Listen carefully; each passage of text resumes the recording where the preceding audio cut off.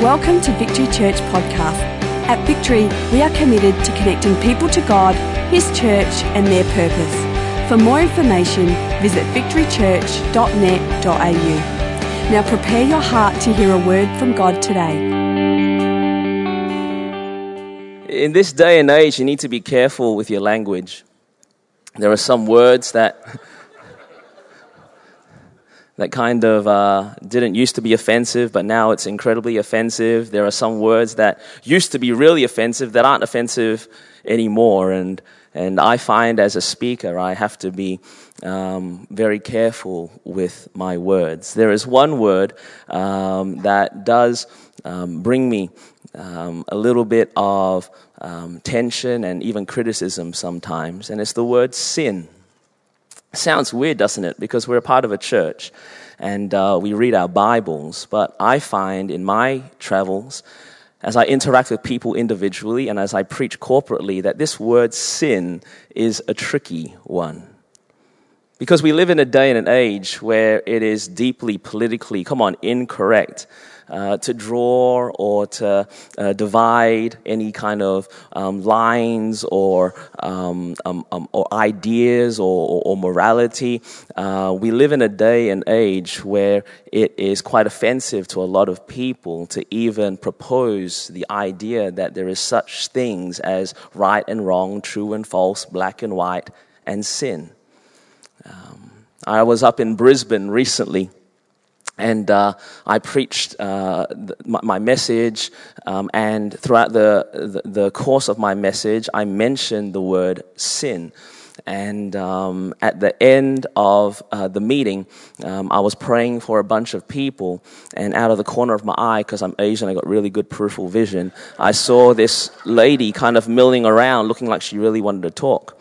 And so I wrapped up the conversations, and I took the youth pastor who was hosting me, and we went over and we spoke to this lady, and she gave me both barrels as she took issue with my raising of the topic of sin.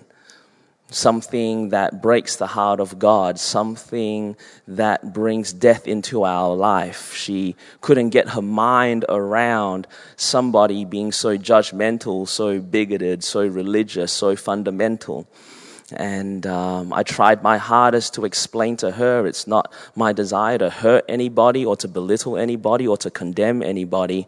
I'm just trying to explain stories that come from the Bible. And if you actually look at these stories, we must engage this concept and this topic of sin.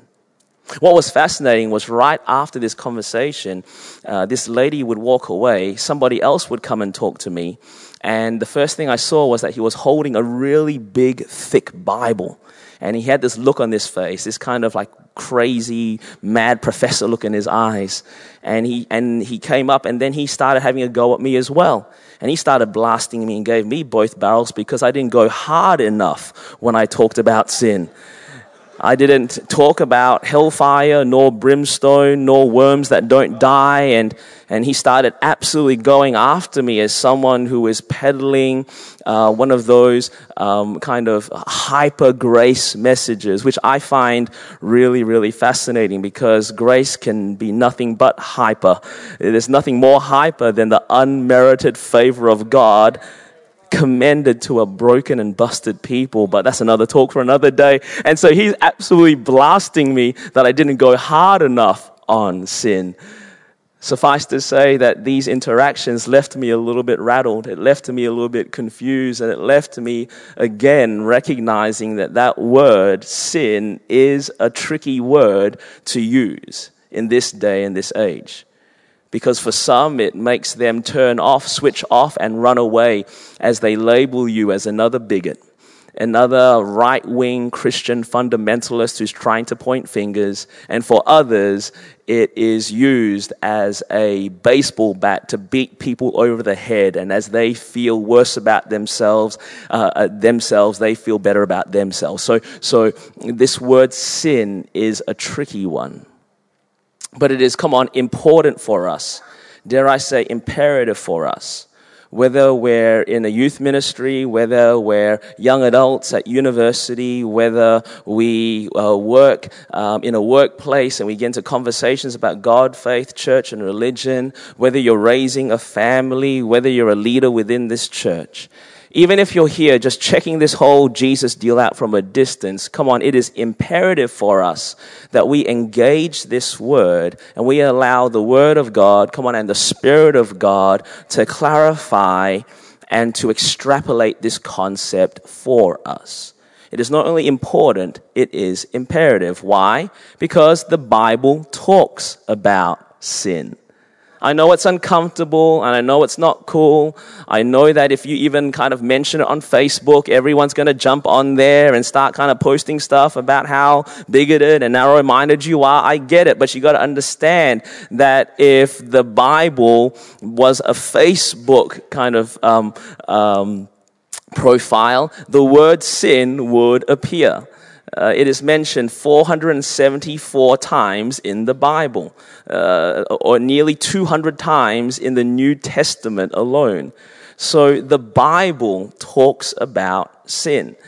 And if we're going to be a community that's really based upon and built by grace, we have to also recognize that the Word of God is going to bring up some tricky kinds of concepts and, uncomfortable kinds of conversations. And we have to allow, the grace of God to bring us into these conversations with confidence, knowing that God isn't trying to hurt you or harm you, to belittle you or make you feel guilty and horrible, but to empower you and to free you, all right?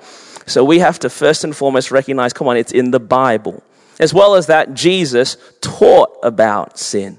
Numerous times he would teach about sin. In fact, he would tie his fundamental mission on earth to this idea of sin. In Matthew chapter 1, verse 21, he says, I've come to set people free from sin, to save people from sin. So not only did he teach about it, but he raised it as a concept from which he wanted, to release us from it. So we need to talk about it. The Apostle Paul and the early church fathers, as they penned the epistles, basically like the operation manual for the church, they also spoke about sin. They talked about sin. They taught about falling short of the glory of God and his standard. Paul and the church fathers spoke about it. We need to address this and understand how to explain this and to speak about it in a loving and empowering way, because at the same time, you got to understand that good news is relative. And good news isn't good news unless we can also explain what the bad news is. Have you ever noticed that good news is relative? Like if you were at a party, and I invite you around to come to my house. We have a crazy party. We're gonna have a pool party. It's gonna be incredible. It's gonna be fun. The music will be pumping. Everyone's gonna be running around. It's amazing. And all I cater for drinks is water. You'd be going, this is a terrible party. There's water, really? You couldn't step up and even get some home brand cordial? You couldn't do that? It's just water. It's so water at a party is just so bland and blasé. But come on, if we were stuck in a desert and I came up with water, it'd be the sweetest drink that ever passed your lips. You see, good news is relative. Something in one context is ho-hum, but this other thing in another context where it is desperately needed, it all of a sudden becomes a lifesaver. And you got to understand that the gospel message, the good news message only really becomes gospel good news if we can also articulate and frame really carefully what the bad news is as well. So it is important for us as a people who want to be a covered by grace community that banks on the fact, like I mentioned this morning, that the grace of God and the gentleness of God and the kindness of God and the mercy of God is not only enough to bring someone into the house, but to carry us as a community into our destiny and take us all the way home. It is incumbent on us to at the same time understand how to, in a gracious and God-glorifying way, handle this topic and this issue of sin. Not speaking about it, isn't love and it is not grace. It's just laziness and cowardice. So what I feel compelled to do tonight is to deal with this tricky catch-22 topic of sin. Smile, it's good news, okay? Because you're not alone. Have you noticed how sin is a little bit of a weird thing to talk about in this day and age? You know what I'm saying? Trying to share with your family, share with your friends, maybe witness to your work colleagues. It's a word that you steer away from because it's tricky today, but fear not. It was tricky back in the day as well. And the way I want to deal with this topic is by looking at a time Jesus dealt with the topic of sin. And you got to understand, even back in Jesus' day, this sin deal was really, really tricky. If you have your Bibles, go with me to the book of John chapter 8. And Jesus found himself in the midst of a catch-22, a lose-lose situation, as he had to deal with this concept and this topic of sin in a very difficult environment. The Bible says, starting from verse 2, at dawn, Jesus appeared again in the temple courts, where all the people gathered around to hear him. And he sat down to teach them. The teachers of the law and the Pharisees brought in a woman caught in adultery. She'd sinned, They made her stand before the group and said to Jesus, "Teacher, this woman was caught in an act of adultery. In the law of Moses commands us to stone such a woman. Now what do you say?" Listen, they were using this question as a trap in order to have a basis for accusing him. But Jesus bent down and started to write on the ground with his finger. When they kept on questioning him, he straightened up and said to them, "Let any of you who is without sin be the first to throw a stone at her." Again, he stooped down and wrote on the ground. At this, those who heard began to go away one at a time, the older ones first, until only Jesus was left with the woman still standing there.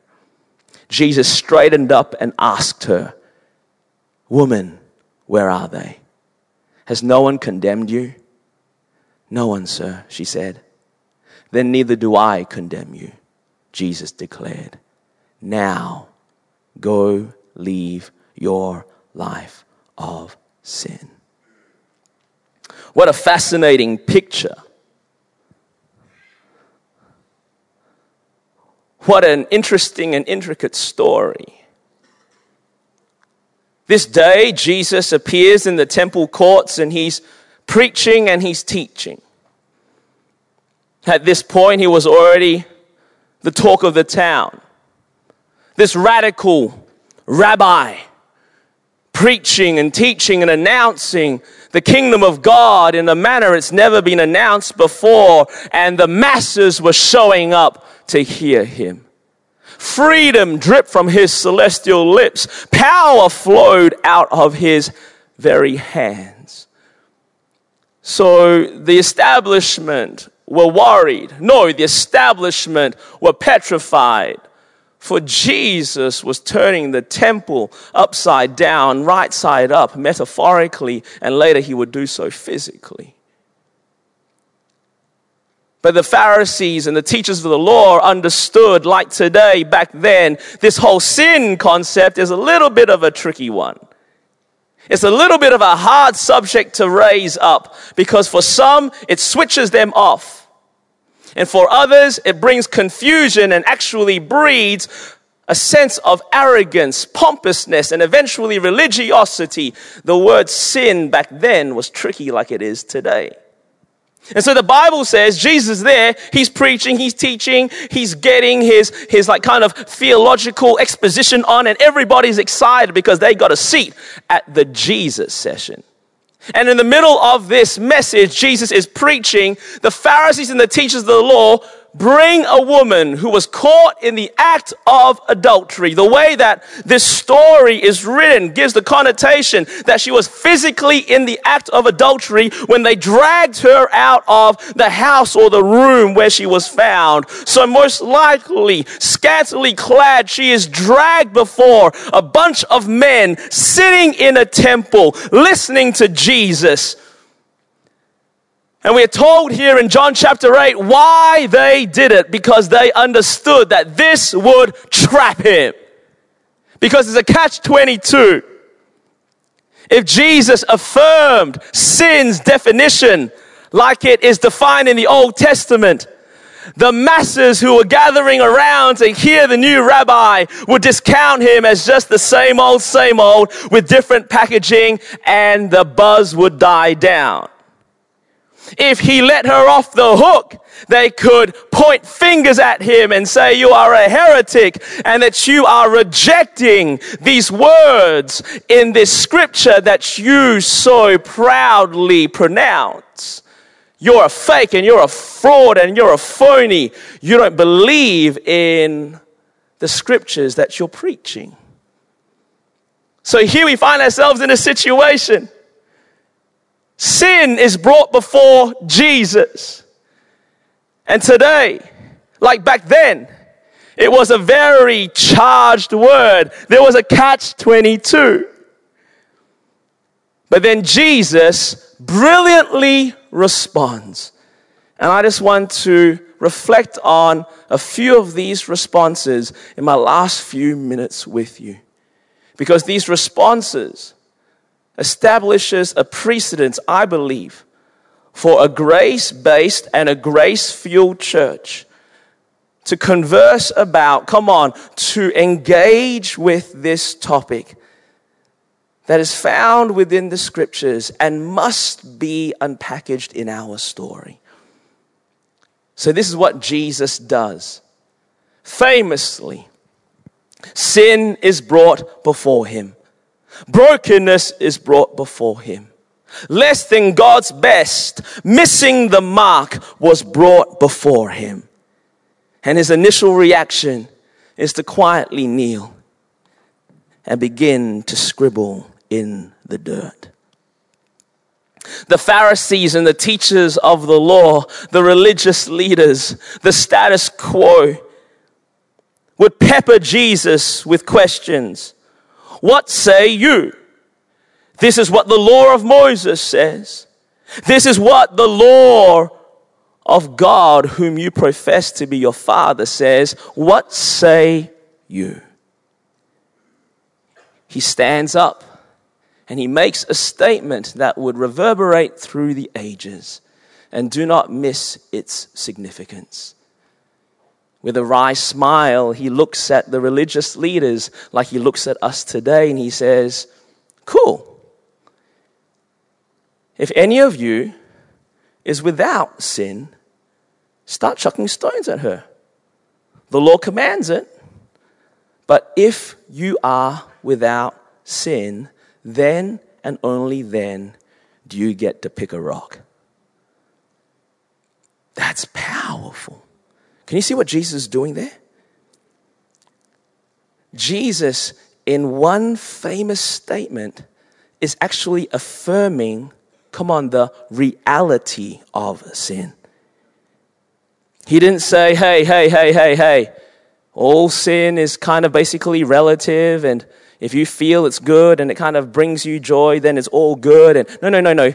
He doesn't let this woman off the hook, but what he does do is he lets everybody know that this sin is real, but it is a human condition. Just speaking personally, I know as someone who's been brought up around church, I was raised in that generation where it was all about you gotta love the sinner but hate the sin. And somehow that unbiblical concept spawned in me this thinking that There is such thing as sin, but sin is the problem of the harlot, the prostitute, the liar, the cheat, and the thief. And they're the sinners, and because I am one of God's, I am the good. And so sin is other people's issues, other people's fallings, other people's failures, and not mine. But Jesus right here in one fell swoop affirms this reality. Hey, sin is real, but it's an issue for everybody. It's a human condition. The Apostle Paul would state it this way in Romans chapter 3 and verse 23. Hey, we've all done it. We've all fallen short. Raised in church, new to church, lived a relatively clean life, raised on the wrong side of the tracks, and everything in between. We have all fallen short. I love how Jesus here in one fell swoop cuts the legs out from any religious person who would point fingers at any peculiar sin and say that is worse than this sin, and you're a particularly bad one, and this is a bit of a lesser one. No, he throws everybody into the same bucket. And he says, cool, start chucking. Let's get our stone on, but only if any of you has no sin in your life. This halted the religious leaders because as they began to reflect this poignant and pressing question, they had to come to the conclusion, Jesus is right. Sin isn't just the brokenness of a section of society. Sin is the brokenness that marks all of humanity. Now, I need to make this very clear. He did affirm, he did recognize the existence of sin. And you got to understand, irrespective of the postmodernic, politically correct world that we live in, Jesus' words must trump even human wisdom and convention today. I get it. It's not cool because we live in a postmodernic world with something called moral relativism. It's only kind of sin if you feel it's sin.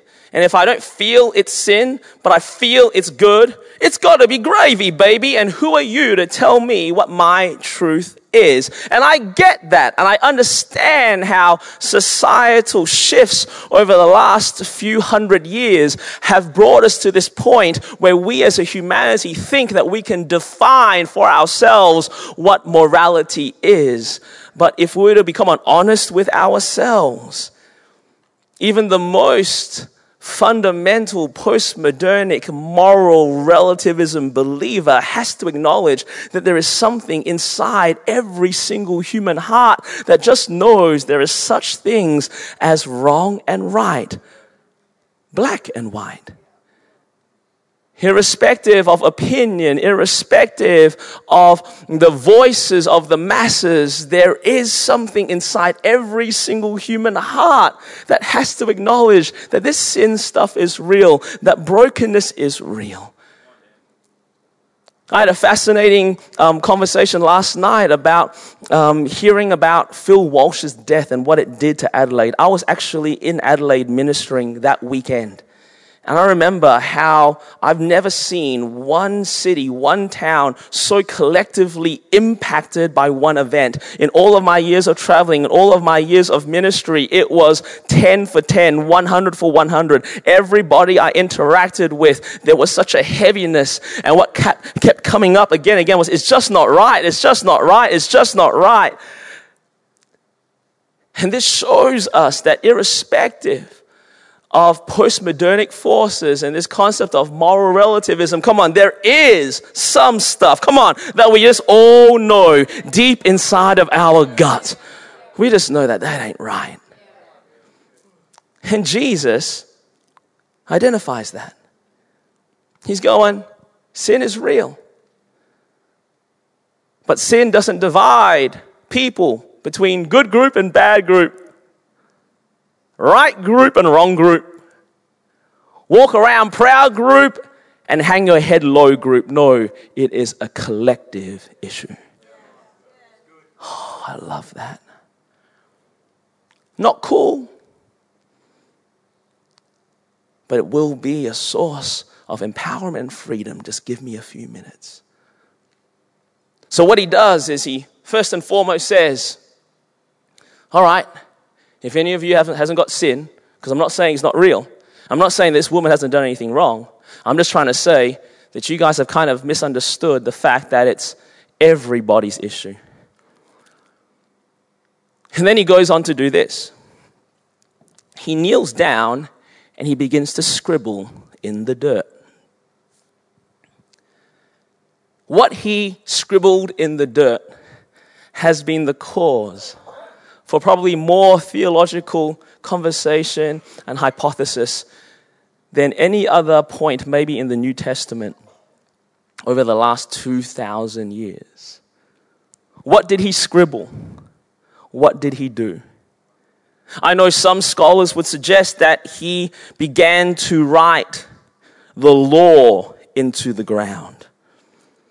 That he began to explain how the grace of God and the mercy of God wasn't a new topic or a new theme, but it is an unbroken thread that was introduced in the Garden of Eden and flowed through all of God's story. I've heard other scholars and other theologians say what Jesus started to write was the sins of the religious people who were surrounding. That would have been a bit of an awkward moment. Pervert, arrow your direction.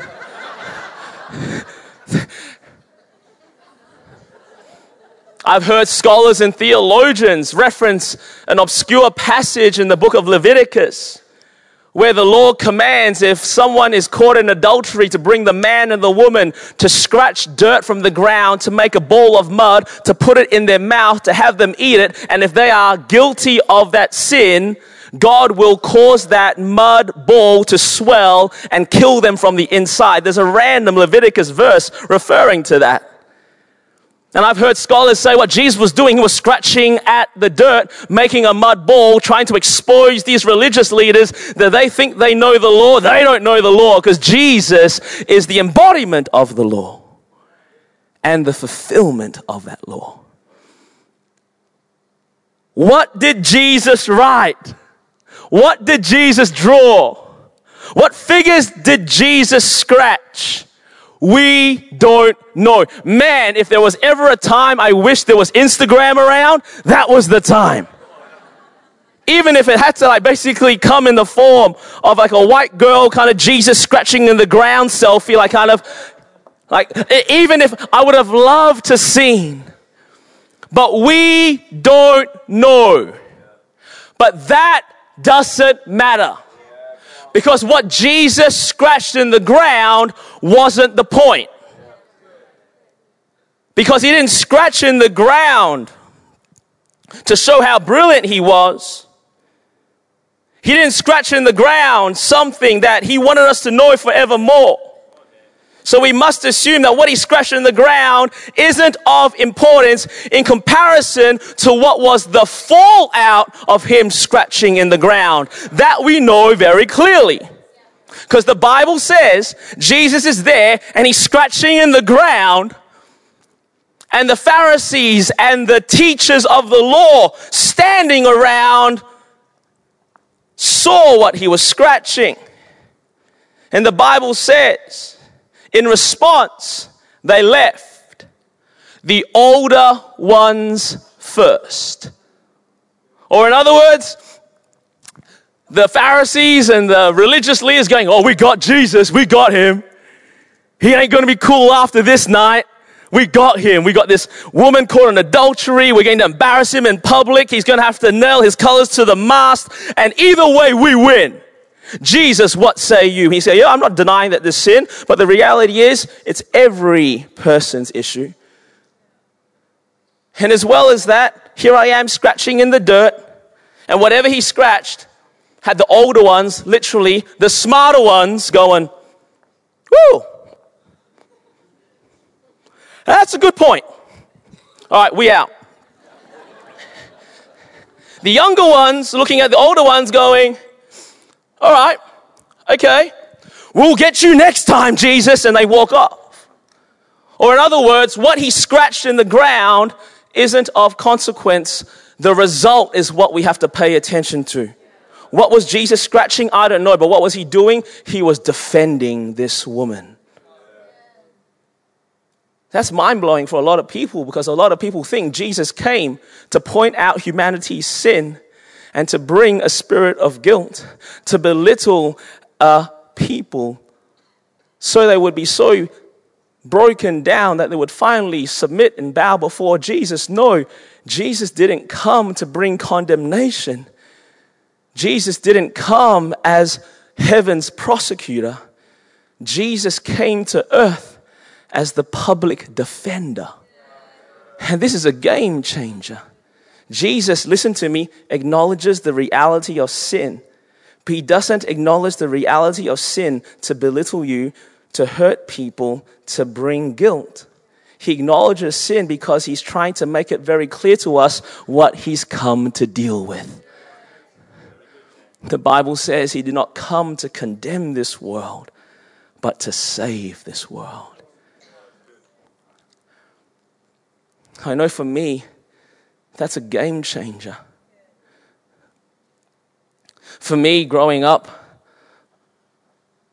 around a church that very clearly defined what was right and what was wrong, and what was a commandment and what was within the boundary and what was outside of the boundary, and how Jesus felt about you when you kept the rules and how Jesus felt about you when you broke them. For me, I always thought Jesus, and therefore all Christians, existed to point out sin and to laugh at our brokenness, but he doesn't. He comes in the world to identify the brokenness so he can deal with it. Come on. He didn't come as heaven's prosecutor. He came as the public defendant. Jesus didn't come to this earth. Jesus didn't die on a cross. Jesus wasn't, laid in a grave.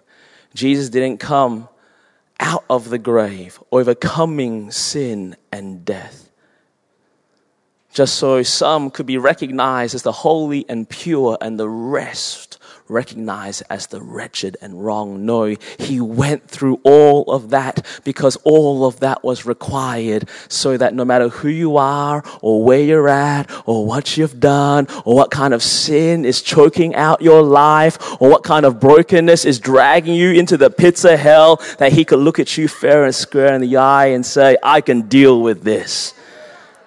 He didn't come to prosecute the public. He came to defend us. Hence a blood-stained cross and an empty tomb. But the way the story ends is probably the most beautiful. So Jesus acknowledges the reality of sin. And I think everybody, if they were fair and open to a genuine conversation, would have to acknowledge that irrespective of moral relativism that basically marks philosophy in this world, that deep inside of our being, we just know there are some things that are just wrong. So he acknowledges that there is a sin, but sin isn't just that which broken and bad people do. Sin is a disease that everybody has, but fear not, good news. Jesus came not to point it out and to laugh, but he came to stretch out his hands and to deal with it and to defend us. And the way the story ends is so beautiful. The Bible says, so the older ones and the younger ones going, all right, good point. And so they're off there and they go, and Jesus, the Bible says, is left there alone with the woman. She's standing, he's kneeling, he stands and looks at her in the eye and asks the question, where are those who condemn you? She says, sir, they're gone. So neither do I condemn you. Remember, Jesus isn't here to belittle or to hurt. He's here to bring life and to bring hope. He identifies sin, but he doesn't only identify it to pick out the issues in our life. He identifies it because he wants to deal with it.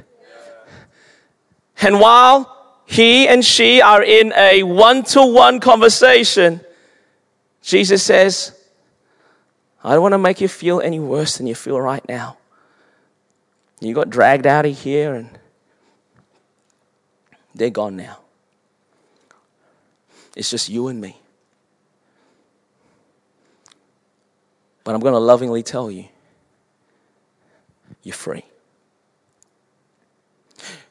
We basically had a kangaroo court kind of called into session here. Your accusers have walked away. And now you can walk away too. So go now and leave your life of sin. What's happening there? Didn't Jesus identify sin, come and say he wants to deal with it because he's not like kind of heaven's prosecutor, but humanity's defender? Why is Jesus kind of capping this off with this seeming little jab, this seeming little barb? Hey, I want you now to leave this life of sin. And I want you to hear this. He asks us to leave our life of sin because he loves us so much. He would come from heaven into this earth. He would get into the dirt and scribble whatever is required so judgment does not have to befall us from our brothers and sisters. He would go further and allow his hands to be pierced and his side to be sliced open. Crucified, he would die. So desperate, come on, is Jesus to do whatever is required to free us from our brokenness, to deal once and for all with our sin. But Jesus loved us so much, he came all the way to us to find us. But listen to me, he loves us too much to allow us, come on, to stay here. And this woman is a picture of basically where sin brings you. Into a space and a place of helplessness and hopelessness, brokenness, not really tasting life. And Jesus says, you don't have to do this anymore because what I have done. You now get to go free. Leave now your life of sin. Jesus doesn't hate sin because of what it is. Jesus hates and wants to deal with sin because of what it does. Sometimes we think to ourselves that Jesus hates sin because it's gross. I didn't make things that way. It's just horrible. I can't handle it. There's nothing that Jesus hasn't seen. That's the reason sometimes we as Christians, we kind of categorize sins and like really bad ones and not so bad ones, like kind of, sealed section ones and ones that we can all kind of do. It's a bit of a little bit of a extravagance on the side. No. Jesus has seen it all. And he's not grossed out by one more than the other. No, he despises sin.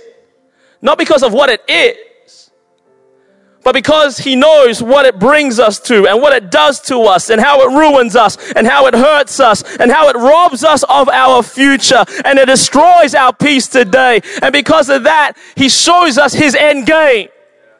Not only to identify the fact that sin is real, not only coming to die on behalf of us so sin could be dealt with, but so he could offer us what only he can offer us. Freedom to walk away. Go now and leave your life of sin. He doesn't raise sin as a topic because he wants to prove a point. He identifies its reality, shows how he wants to deal with it so that you and I can have freedom. Go now and leave this court that you have found yourself in, guilty as guilty.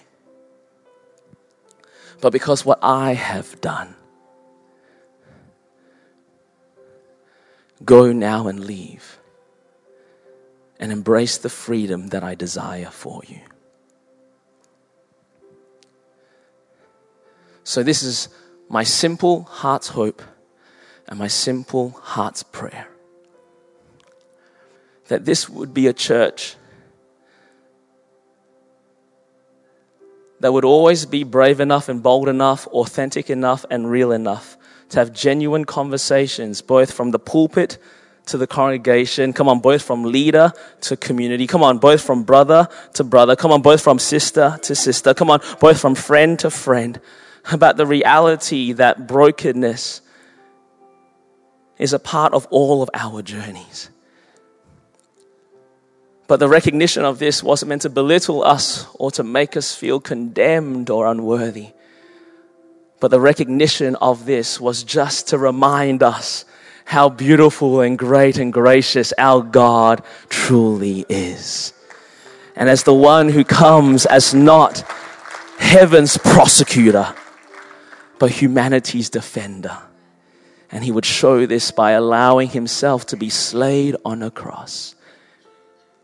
In that interaction, we would know that we need not be ravaged by the fallout of this brokenness and this sin. But we get to leave now and embrace our freedom.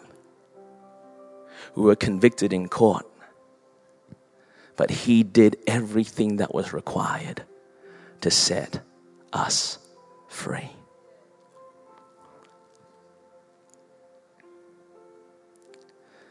Here's a little bit of an addendum. But Dan, does that mean that I can just come here week in, week out and, because he's my defender and all that kind of stuff and he's loving and kind of smells like roses and kind of feels like marshmallows, I can just not work. No.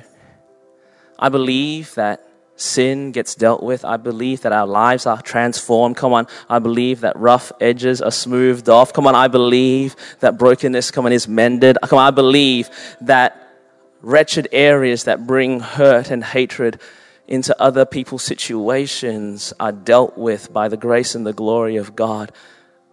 But I also do believe that it's always an extension of understanding this is all of our issue.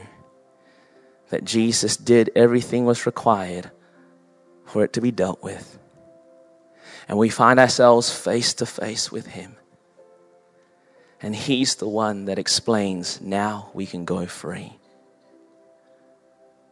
Freedom won't only be an option. It'll become our every desire. As Romans chapter 2 states, as we come face to face with Jesus and we express and we experience his kindness, that has to lead to a place where we turn away from the stuff that was destroying us. Come on, and turn towards a new free life. So there we go, family. A sermon about a topic you don't hear very often. And I probably won't ever talk about it again. But we'll do it here. Because we, my friends, our brothers and sisters, we're banking on the fact that this grace stuff is going to be more than enough. But in that mix, there must be opportunity for us, to be real with each other. But as we get real about sin, remember, we don't get to point fingers. It's all of our issue. But fear not.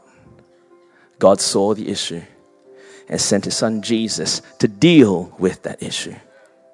Not as heaven's prosecutor, but as humanity's defender. Hence a blood-stained cross and an empty tomb.